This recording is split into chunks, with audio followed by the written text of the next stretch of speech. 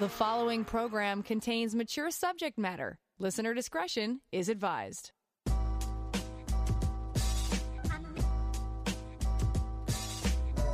Turn us on, and the satisfaction's guaranteed.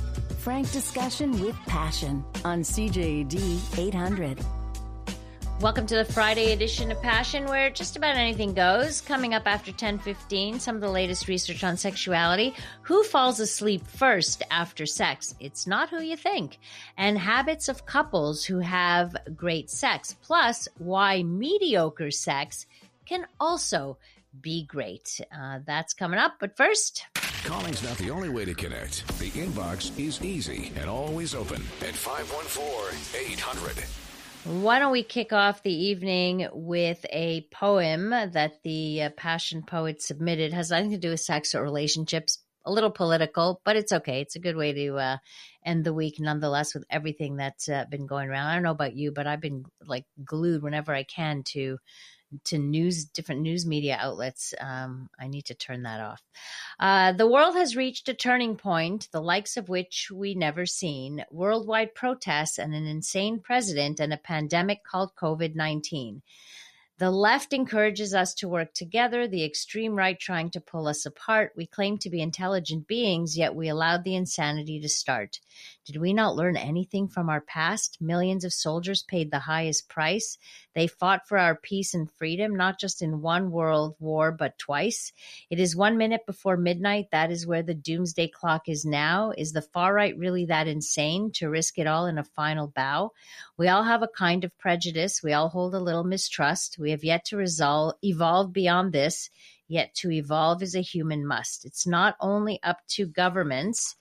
It is up to you and me. There's no excuse for violence. It's okay just to disagree.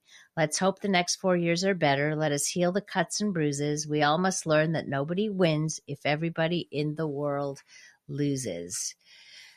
Thank you. Yes, thank you for that. It's also the same for relationships. If somebody has to win in a relationship, then everybody loses. That is the reality. All right, couple of text messages, not text, but emails, which you can send to me to Laurie at drlaurie.com. Just to note that I am enjoying your show very much, the guest, the poet, and especially you and your advice. I feel for that woman who found out her husband was cheating and separated from him. I may be divorced myself, but it was due to incompatibility, but we were both faithful throughout.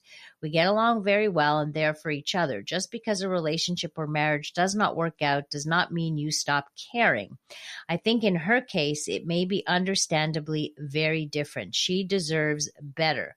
For all men who are thinking of cheating or are cheating, be a man and come clean and be honest to your wife, or are you just a coward and a liar too? I might add, it's not just men who cheat, women cheat too, so the message goes out to both. All right, here's I'd say a COVID issue problem relationship that we talked about a lot last night, but here's somebody who wrote in. Hi, Dr. Laurie. We are listeners to your show. My wife is 32. I'm 45. As of the start of the new lockdown restrictions, my wife now works from home, as do I. And we decided we need help before things get worse. Things were great when I was the only one working from home. We saw each other about 10, 12 hours a day, 6 days a week. 7 hours of that time we were sleeping. So it was great, and 1 full day a week together. We have been together for 5 years, married for 4. Prior to her working from home, the lovemaking was incredible, averaging about 5 to 6 times a week. Since new restrictions, we have made love only 2 times, and it was average. We used to have 1 television for our condo. The new restrictions started Christmas Eve. We now have 2 TVs. I bought one on Amazon because I was losing the TV rights and was forced to sit in my office chair for another 2 hours to watch TV or play video games or attend GA meetings on Zoom. So I bought a TV for the bedroom. Mistake number 1. She has the TV in the living room for Netflix or NA meetings. Since New Year's Eve, we have drifted apart. We love each other and we agreed to write you for help. Any suggestions? So, look, I think we have to understand that we are all under pressure. All relationships are feeling it, the more time you spend together. Like too much togetherness breeds contempt. So yes, you can get on each other's nerves. I think it's really important that you make a plan together to figure out your alone time also.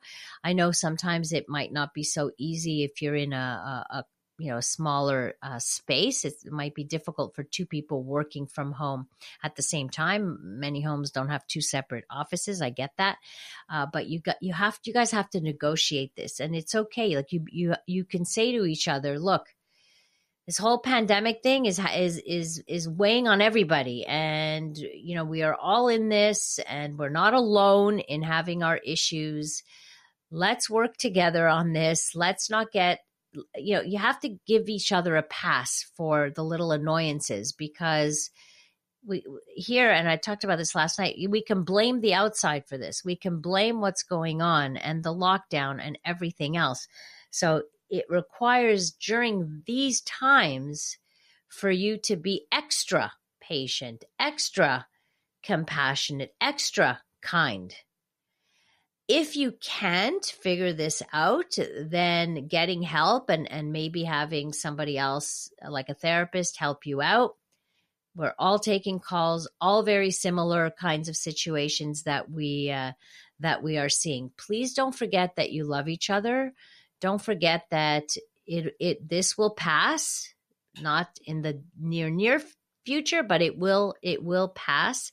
So try and just practice tolerance, Zen, breathing exercises, anything to just calm everything down. You're allowed to say to your partner, like, hey, let's make some dates so that we can be intimate.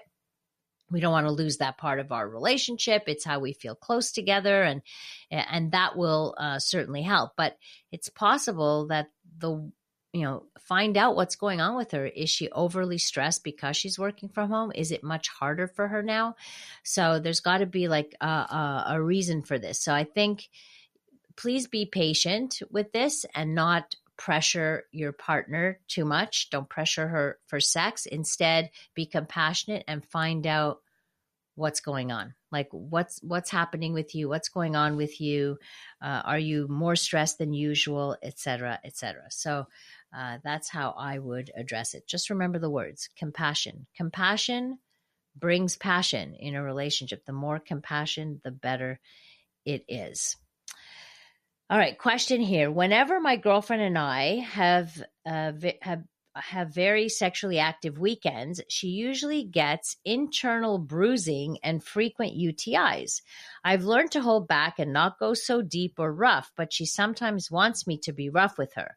I love our active sex life, but don't want her to always be on antibiotics for her UTIs. Plus, I've read that frequent UTIs can be damaging. If she takes her antibiotics every night as a preventative during weekends, we plan to be active. She rarely, if ever, has a UTI. I love her and see a long future together with her. So what can be done, if anything, to prevent UTIs, or at least not force her to be on antibiotics every time? So I've had this question before, and I remember talking to a gynecologist about this, and they do recommend prophylactic antibiotics, like as a preventative measure. It seems to be the best way to avoid recurrent UTIs. Obviously, some best practices include post-coital urinating, right? Go to the bathroom right after sex, and everything else you're doing is what you should be doing. We don't know why some people just seem to be more prone than others to UTI. So what you're doing is fine. Just add in the prophylactic antibiotics, and that probably will help. Texter writes, find fun things to do together and find things to do apart, for the person who wrote it. Be more compassionate towards each other. You may find that even things as little as going for a nice walk outside as a change of scenery can help. Don't let cabin fever get the best of you. That's right. It's cabin fever.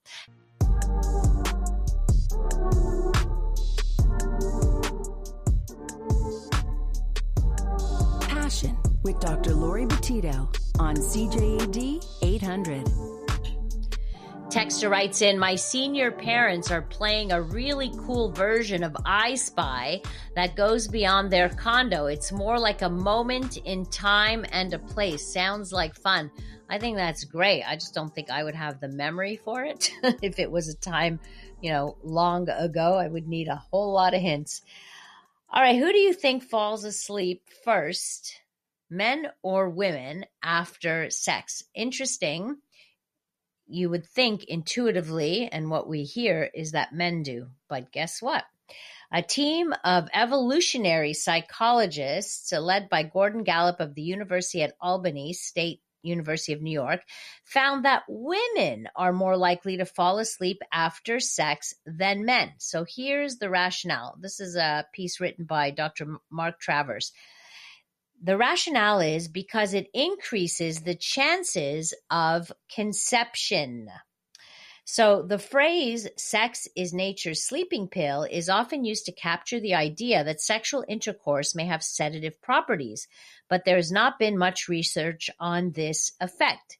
They found that women were more likely than men to report falling asleep after sexual intercourse, and that post-copulatory somnolence, sleepiness after sex, was enhanced by orgasm in both men and women. So you're likely to feel sleepier or sleepy if you've had an orgasm. So he goes on to write, while this finding may seem out of step with common sense, there's actually quite a bit of logic behind it. Here's how the theory goes.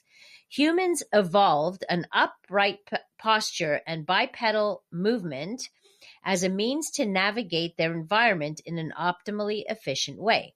One of the downsides of an upright posture is that it puts the female reproductive system at a downward angle with respect to gravity. This is not ideal for retaining sperm and, by extension, maximizing the chances of conception during sex. To overcome this problem, evolutionary psychologists note that missionary position has become a cross-cultural universal. But they argue there's another mechanism through which evolution has enhanced the odds of conception by imbuing seminal fluid with sedative-like properties. This encourages women to remain lying down after sex, which allows more sperm to be retained in the reproductive tract and further increases the chance of conception. So to test this logic, the researchers recruited 316 undergraduates to take part in a survey on sexual routines. They only looked at the heterosexual couples and those that had obviously experiences in sexuality. They looked at those who had sex at night rather than daytime hours, and they were looking at wanting to understand the after sex sleep routines. They filled out a questionnaire. They looked at contraceptive use, of course, because if it was condoms, it wouldn't make sense, right? Because the sperm wouldn't get into the woman.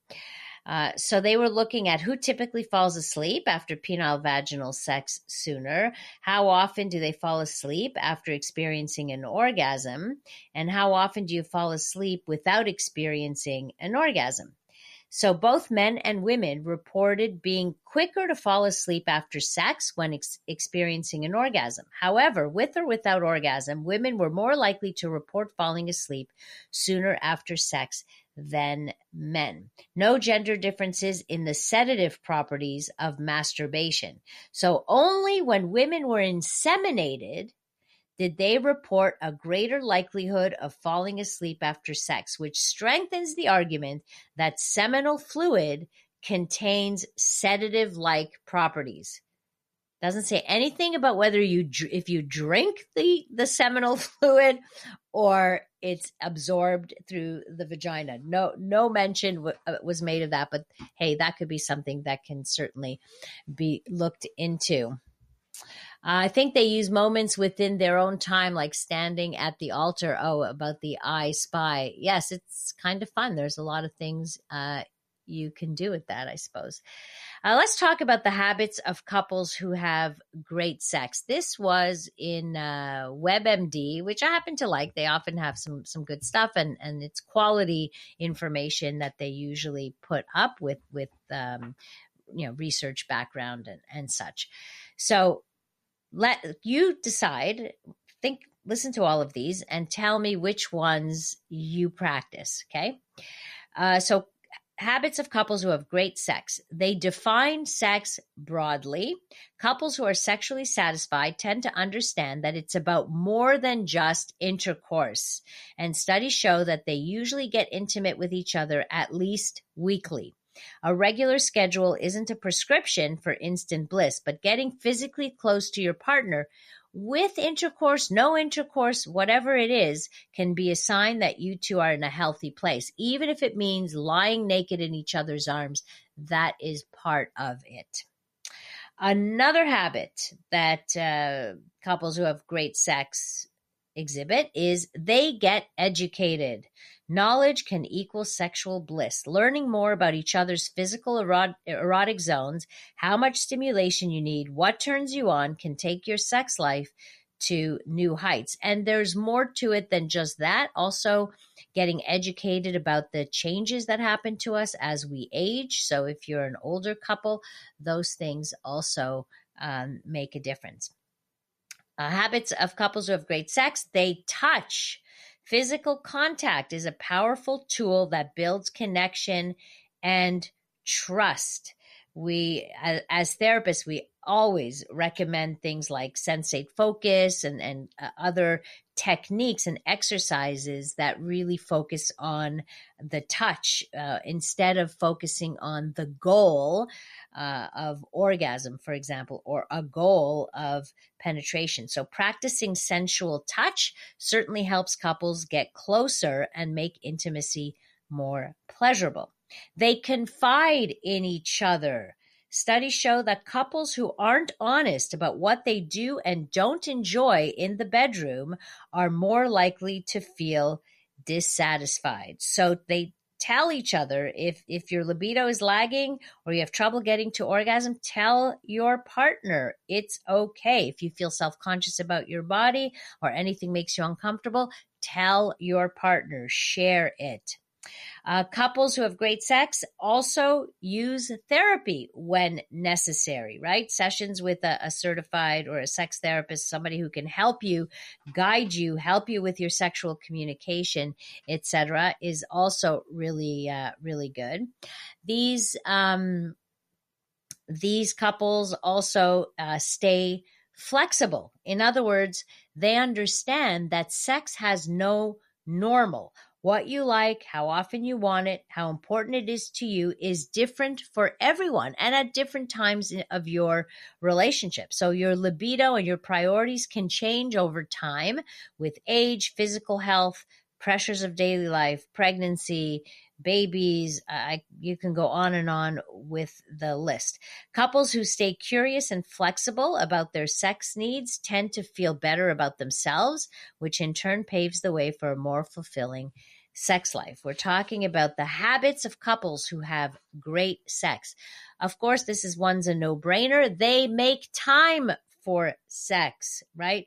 And they make time for sex and they make time to develop and to get each other aroused. As we get older, it might take longer to respond to sexual stimulation. So set aside ample time to enjoy sex with each other and take your time.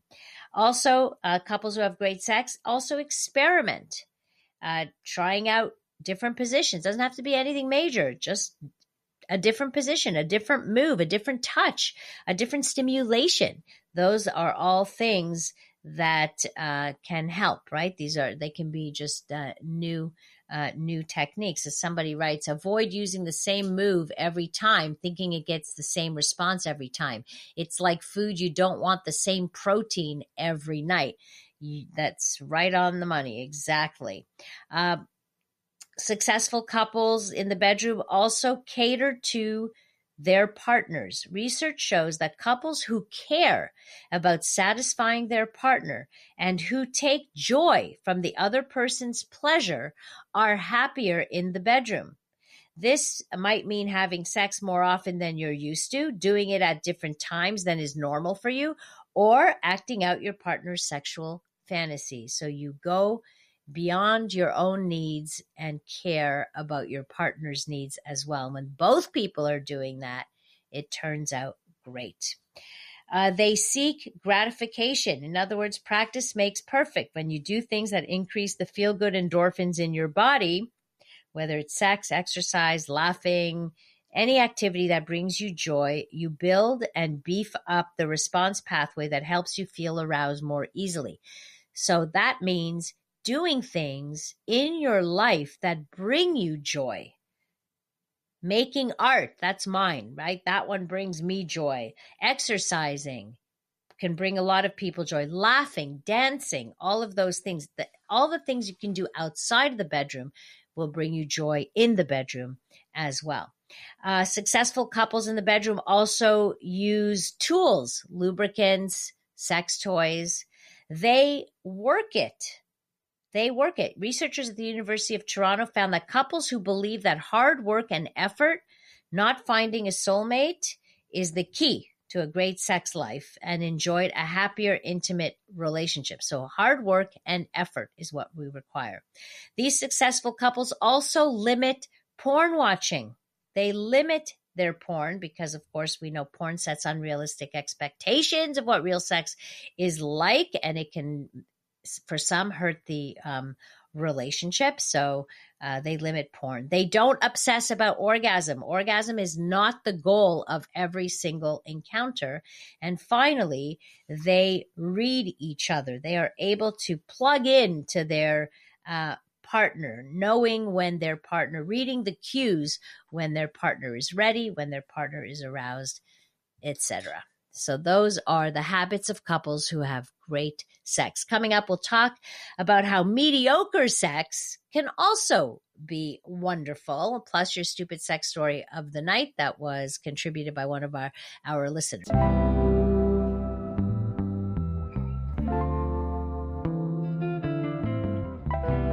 A safe place to work out the kinks in any relationship. It's Passion with CJAD 800's Dr. Laurie Betito. So this listener wrote me an email with her embarrassing story, completely anonymous. This goes back to the days of ICQ. Do you remember that? Those were the beginnings of Messenger, basically. I was 17, and even though I was a young, horny girl, I kept myself a virgin until 20.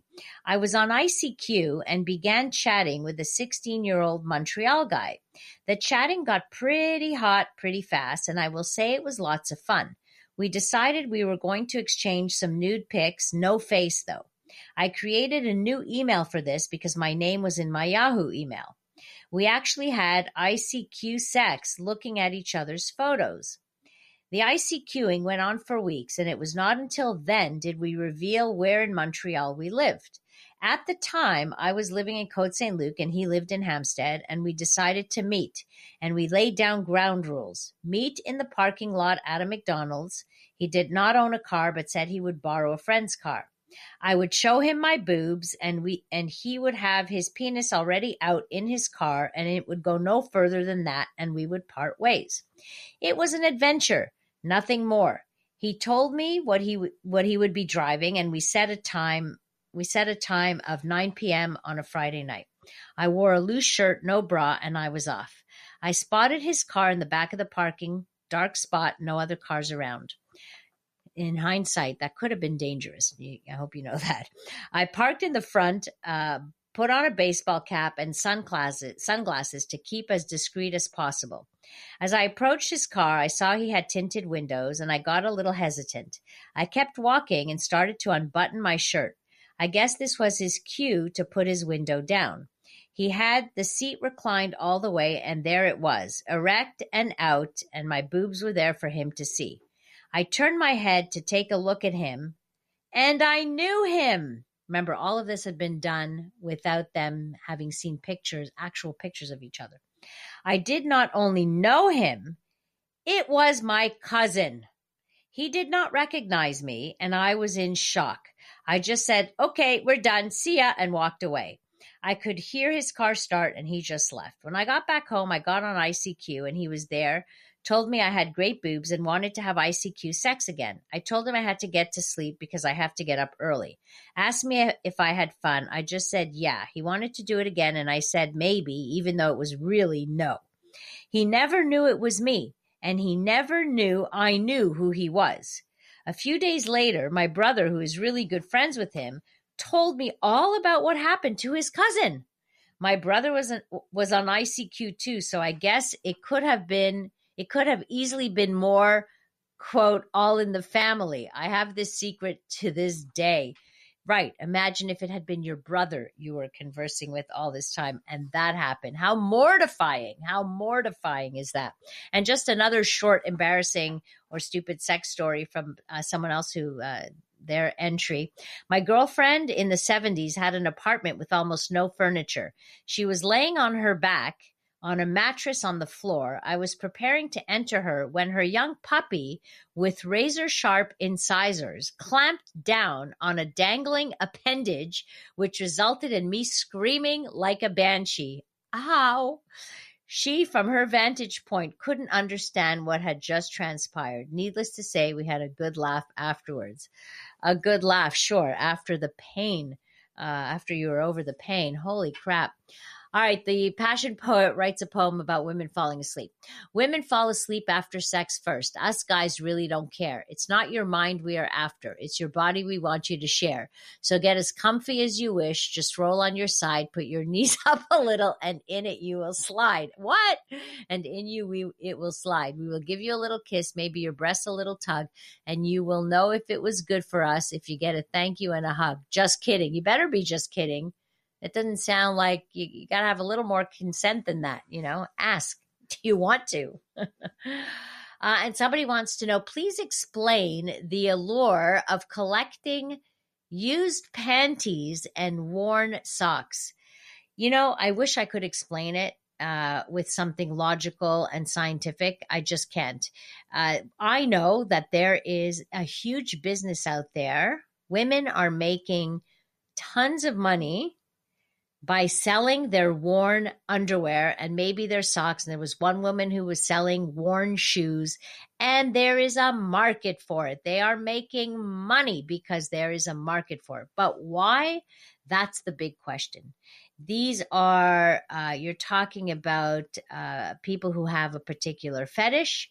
There are men who have panty fetishes, dirty female panties. I remember seeing one who used to steal panties from women's laundry baskets. He happened to be a worker in homes, so he had access, and would literally steal them out of the pantry. Another one would take them off the line.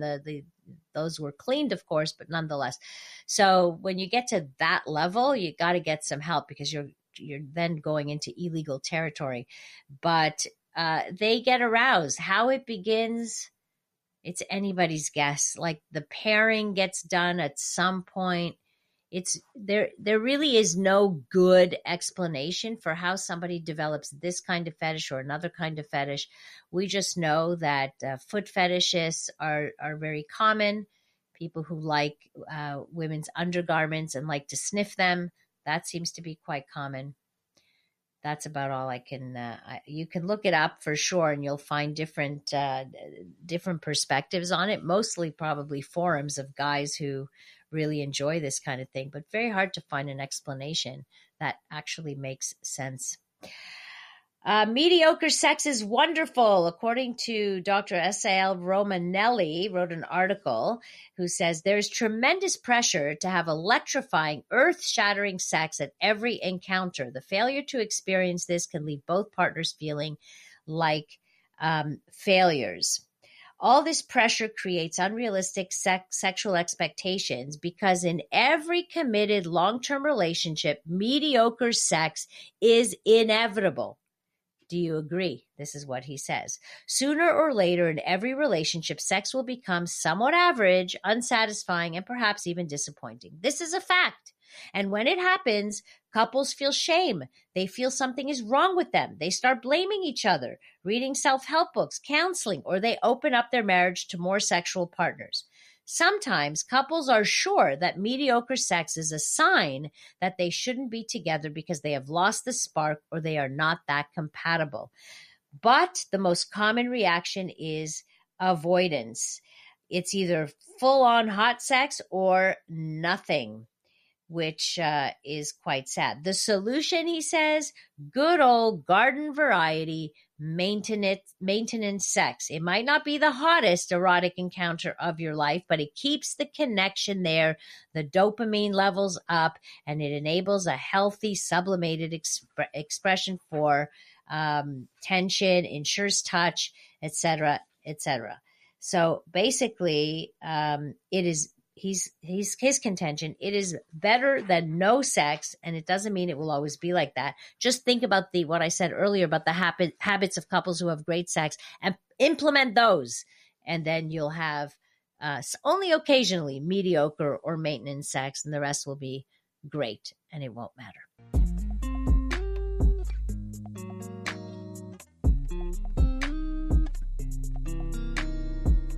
This is Passion on CJAD 800. Couple of texts here. Prince Charles was a used panty collector. Even royalty has its kinks. That's funny. They never mentioned that on The Crown. I guess it's something they would omit, although I don't want to spread rumors because I have no idea. I don't think I've ever heard that. Somebody wrote mini-mony. What's that? Alimony? That is just a pittance. No, it's mini ceremony is what it actually stands for. I'll tell you a little bit about that. I am sure if you list the reasons of what bad sex is, women's list would be long, men's list very short. And for great sex, men's list would be longer than women's. Okay, guess we could maybe put that out there and see. So, a health authority in Australia has advised couples to keep 1.5 meters away from each other when engaging in sexual activity. Lockdown and measures introduced to keep people safe during the pandemic have meant people have to keep their distance from one another. And unless you live with your boyfriend or girlfriend, sex has been hard to come by. But New South Wales health officials have said that it doesn't mean you can't have sex at all. So they got into the sex business too. On their website, Play Safe, they say you can still enjoy mutual masturbation with another person. The site says right on there, one method of mutual masturbation is the act of pleasuring yourself in front of a partner. While some people consider mutual masturbation, and this is on their site, handjobs, fingering, etc., as mutual masturbation, what we're talking about here involves no contact with the other person. The safest form of sex during COVID-19 is solo sex. If you're living with your partner, sex is probably okay as you are already sharing space and being in close quarters. Sadly, sex with someone outside of your household or bubble still carries risk and is not recommended due to the 1.5 meter physical distancing in place. But masturbating with a partner, as long as you keep your distance, is the next best thing. However, there are a few things you need to take into consideration. If you're thinking about giving it a go, such as keeping your distance, making sure neither of you have symptoms, and making sure any sex toys you both use are clean. The site also recommends wearing a mask while you do it. I read that and I said, what's the point? Is it worth it? I don't know. Would you go to those lengths? I'm guessing people are not following those kinds of safety guidelines when it comes to sexuality. That's just my guess. I'm pretty sure of that. But nonetheless, it's on the government website, as it was pointed out in other government, I think in New York had a guideline for it and things like that. So what's a mini-mony? This is one of the latest, hottest marriage trends. So sadly, the $55 billion wedding industry has been turned on their heads this year. So gatherings, these kinds of gatherings, especially these sacred and beloved rites of passage, have been put on hold in most cases due to social distancing protocols and the need to keep each other safe, plus lockdown measures and everything like that. Nevertheless, couples still want and need to formally tie the knot. So these strange times have given rise to a now popular trend, the mini-mony. Though not entirely new, these small weddings that were once a niche custom are now happening all the time. Of course, it makes perfect sense. When hosting a mini-moni, only a few people gather in person while others can attend virtually to see the couples recite their vows. For brides-to-be who always dreamed of a giant gathering with hundreds of loved ones, this may sound a little defeating, but it can certainly be a fun and worthwhile celebration and offers a much more intimate way to start a marriage. I'm all for these mini-monis, by the way, all for it. To help out anyone thinking about having a mini-moni in our current unprecedented times or even afterwards, they give you some advice here about how to host one. So basically, a mini-moni is a mini ceremony. No hard and fast rules about how small it has to be to qualify, but they say something around a dozen or so people is a good baseline. And these are the guests you will host in person to witness and celebrate, although a Zoom call or other video feed is set up so that loved ones from all over can be part of the festivities. I've been to a few mini-monis, but not marriages these days through Zoom. I've already been to like 3 bar mitzvahs on Zoom. These days, due to COVID-19 and the safety factors and the restrictions on the size of gatherings, and this is why it's a trend. So if you want to get married responsibly and you don't want to delay things, then this is a great option. They are inexpensive, right? Much, much less expensive than, say, your big ass wedding, right? It can be done in a backyard, a garden, a nearby park.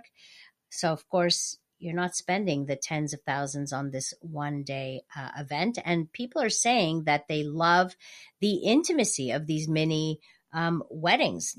Okay, having a lot of people at a wedding can, for some couples, maybe take away from the true purpose of forging a lifelong bond and beginning their lives together. I think it makes the marriage and the ceremony, whether it's a wedding, a bar mitzvah, a bat mitzvah, something like that, it makes it that much more intimate and meaningful, actually, because it's not based on the party that you're having. It's based on the rite, that rite of passage, that sacred ceremony, right? And so I think it's a great idea. I don't know for you guys. I know a lot of people have put off their weddings. There were a lot of people who were set to get married in 2020 and 2021, and they've just put them off. But we don't know how long this is going to go, and holding on to having such a big to-do, ask yourselves, like, why do we need that? Is it that important to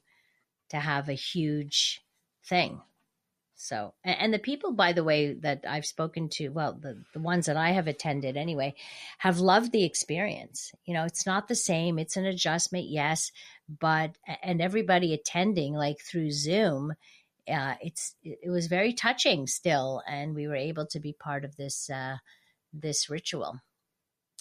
A texter writes, love your show. I met someone on a dating site, lots of texting, and now very long phone conversations. We have plenty in common, and we talk about all kinds. Now, how does one determine when sharing mutual masturbating? Please elaborate. So how do you start introducing, hey, why don't you masturbate? And I'll masturbate at the same time, and we can talk to each other or see each other at the same time. This is what people are, once it gets to the level of intimacy where you're ready to share that. Because it is, if you ask me, like masturbating in front of someone else, it's a bit of a vulnerable feeling, right? It can be anyway. So, but you want to get around different, like you have to, if you want to find a way to be sexual, this might be the way. I think you move into that discussion once you start talking about sex, once you start talking to each other about what you would, what would you do to each other if you were together in real life? And you're just not going to spring it on the person on the other end of your call out of the blue. It's something that you will definitely talk about. Texter writes in, but my Johnson doesn't measure 1.5 meters. Yeah. Thankfully it doesn't. Thankfully. It all goes to hell if you're a good aimer and can shoot 6 feet. Oh, please. Make it a little contest. Why don't you? Anyway, guys, I want to remind you, if you have your own embarrassing sex story, make it anonymous. You can send it to me anonymously through my website to Laurie@drlaurie.com. It is for our Stupid Sex Story segment. Somebody had suggested this last week, and we got all week. We've been getting some personal stories, and it's been fun. It's been a lot of fun. So please share your embarrassing stories. Remember, it's completely anonymous, so you tell me what you want. No names, I promise you. Thank you so much for spending your time with me. I really appreciate you, truly, truly, from the bottom of my heart. Thanks to Nicole Proano, our technical producer, Linda DeLisi, our passion researcher. If you want to connect with me, easiest is through my website, drlaurie.com. That's DRLAURIE.com. On that website, you have access to all the past shows. If you click on the Passion Radio tab, information about my book, The Sex Bible for People Over 50, and my two TED Talks on sexuality are also on my site. If you have the iHeart app, you can also get all the best of the shows on CJAD. Just go to the CJAD page and get all those podcasts. Coming up next here on CJAD, we bring you the CTV National News. Have a great rest of the evening. A fabulous weekend. Stay safe and remember to live your life with passion.